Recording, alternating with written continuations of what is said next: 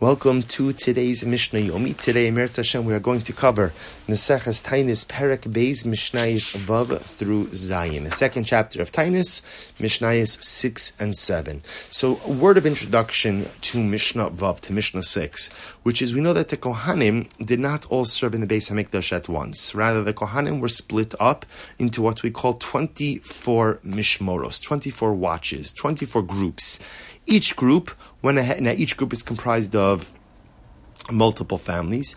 Each group served in the Beis Hamikdash for 1 week at a time.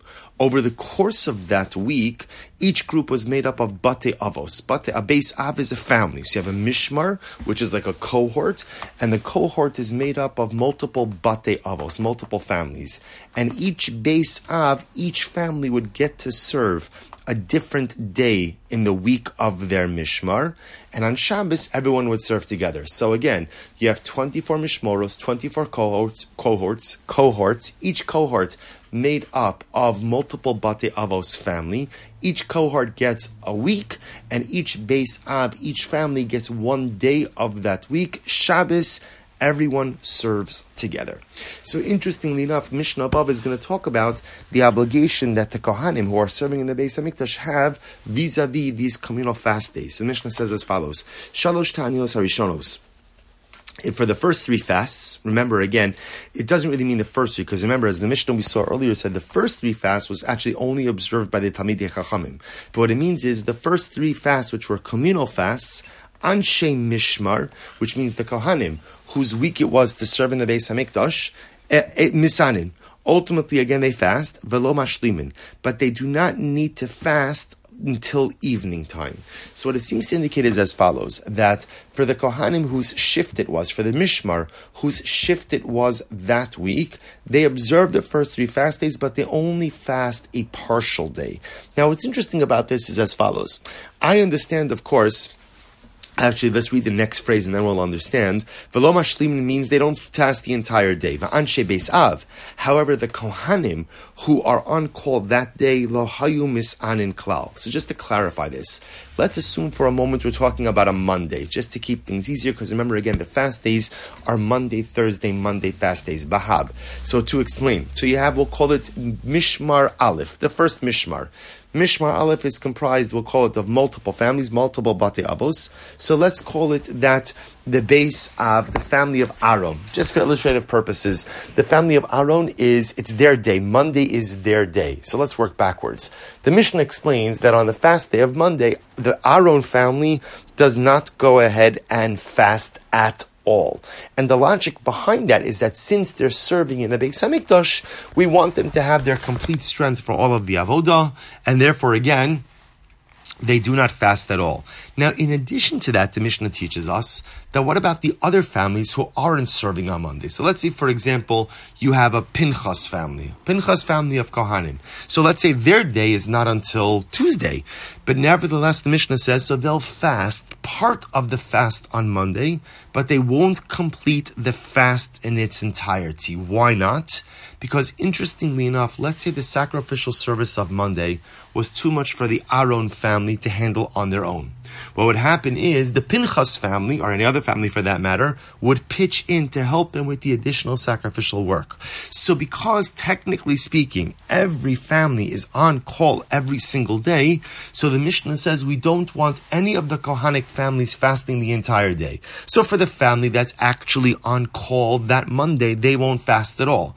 But for the other Kohanic families who are in the Beis Hamikdash that week, even though Monday is not their on-call day, they'll begin the fast, they'll fast for part of a day, but they will not fast the entire day. That's the halacha for the first 3 fast days. Shalosh shnios. What about the second set of 3 fast days? Here the Mishnah says, Anshe Mishmar Misanin Umashlimin. So in this case, the non-on-call Kohanic families will fast the entire day, reflecting the additional intensity of this second set of fast days. But the Kohanim who are on call that day, they'll fast a partial day, but will not complete the fast until evening. Sheva Achronos. What about when we get to the last 7 fast days, which again are the greatest level of intensity?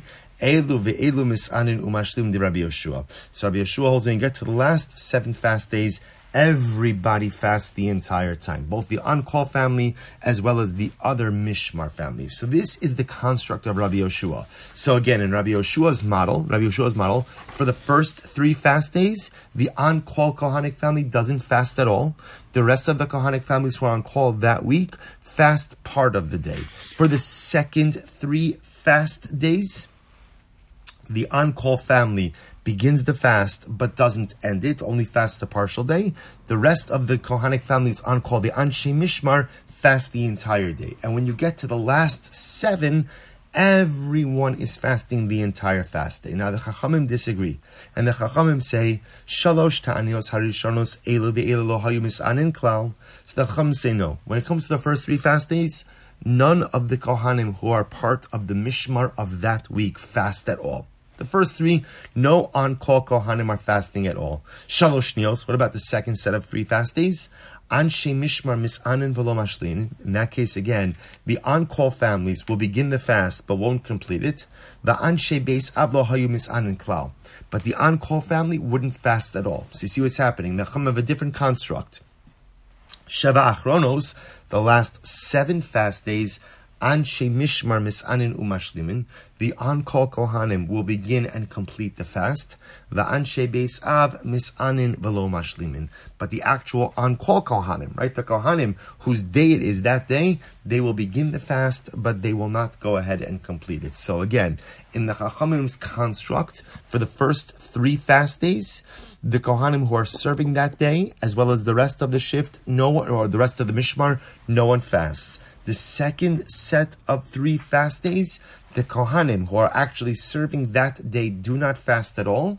The rest of the on-call Kohanim, they go ahead and begin the fast, but do not complete it. And for the 7 final fast days, the Kohanim who are actively working that day, they will not fast at all, but the on-call Kohanim will begin the fast but will not complete it. So this is the Machlokes Rabbi Yoshua and the Chachamim. The Rambam paskins like the Chachamim, namely that we adopt this second model of the fast days for the Kohanim. Now, interestingly enough, once we begin the conversation regarding the Kohanim, the Mishnah segues into another discussion as well. Mishnah Zayin. Anshe Mishmar mutarim lishtos yayin balelos, aval lo biyamim. It's an interesting halacha. So the Anshe Mishmar, remember again, so the Mishmar represents the cohort. So the members of the Kohanic cohort are permitted to drink wine at night, but not by day. So remember again, a Kohen is not permitted to do the avodah, is not permitted to perform any aspect of temple service while under the influence. And while under the influence just means having consumed a revius of wine. Now, a revius is not a lot, 3.5 ounces is a revius. So what the Mishnah says is like this: the Anshe Mishmar, who are the Kohanim, whose week it is in the Beis HaMikdash, they could drink wine at night, but not by day. So the reason not by day is because, remember again, every Kohen, technically speaking, is on call. Because let's say if the family whose day it is, there's just too much sacrificial service, everyone pitches in. So if you are part of the Mishmar of that week, you cannot drink wine during the day, but you could drink wine at night. Va'anshe Beis Av, but the Kohanim whose day it is, who are on call for that day, their day, lo bayom v'lo balayah. They can't drink wine by day, obviously because they're doing the avodah, nor can they drink wine at night. Now, what are we concerned about by night? Because maybe they'll have some leftover sacrificial service to perform at night. You'll say, we don't do sacrificial service at night. That is true with one exception, which is, if there's leftover fats and limbs from any of the karbanos that were offered up that day, you could burn them on the Mizbeach that night. Anshe Mishmar va'anshe Ma'amod. Similarly, again, the Anshe Mishmar refers to the Kohanim whose week it is in the Mikdash, right? That's the cohort of Kohanim who are in the Mikdash that week. Now, the Anshe Ma'amod is something very interesting. The same way that we made cohorts of Kohanim who served in the Beis HaMikdash 1 week at a time, there were also cohorts of Yisraelim who were present in the Mikdash for 1 week stints as well. Now, the reason for that was as follows. Because every single day we offer up a Tamid Shel Shachar, Tamid Shel Ben Arbayim, a morning communal sacrifice and an afternoon communal sacrifice. And these karbanos are offered up on behalf of the collective. Well, in order for them to be offered up on the behalf of the collective of Klal Yisrael, there has to be Klal Yisrael representation. So every week in the Mikdash, there was a group of Yisraelim, a cohort of Yisraelim, who were there representing the collective nation. So the Mishnah says, both the Mishmar, the Kohanic cohort, as well as the Yisrael cohort, whose week it was in the Mikdash, listen to this, Asurin milasaper umilachabes.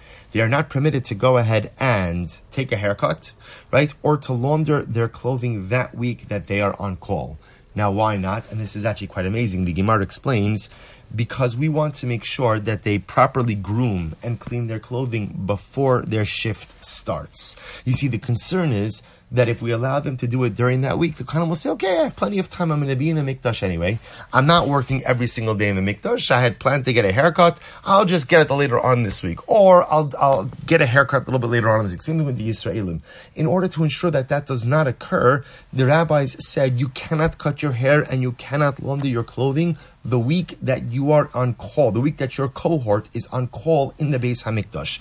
This would incentivize everyone to take care of these things before their cohort week began. However, B'chamishi, but on Thursday, right, that Thursday of their week, mutarin. They are permitted to launder, they're permitted to go in and cut their hair, mipnei kavod hashabbos. Because remember, even if a person took care of their laundry or took care of their personal grooming prior to the start of their week, l'kavod Shabbos. Out of honor for Shabbos, we want to be properly groomed, properly laundered, and therefore halacha l'maisa, these cohorts, the Kohanic cohort, the Yisrael cohort, are permitted to go ahead and cut their hair and launder their clothing on Thursday afternoon for Kavod Shabbos, out of kavod, out of honor and deference to the Shabbos. We will stop over here.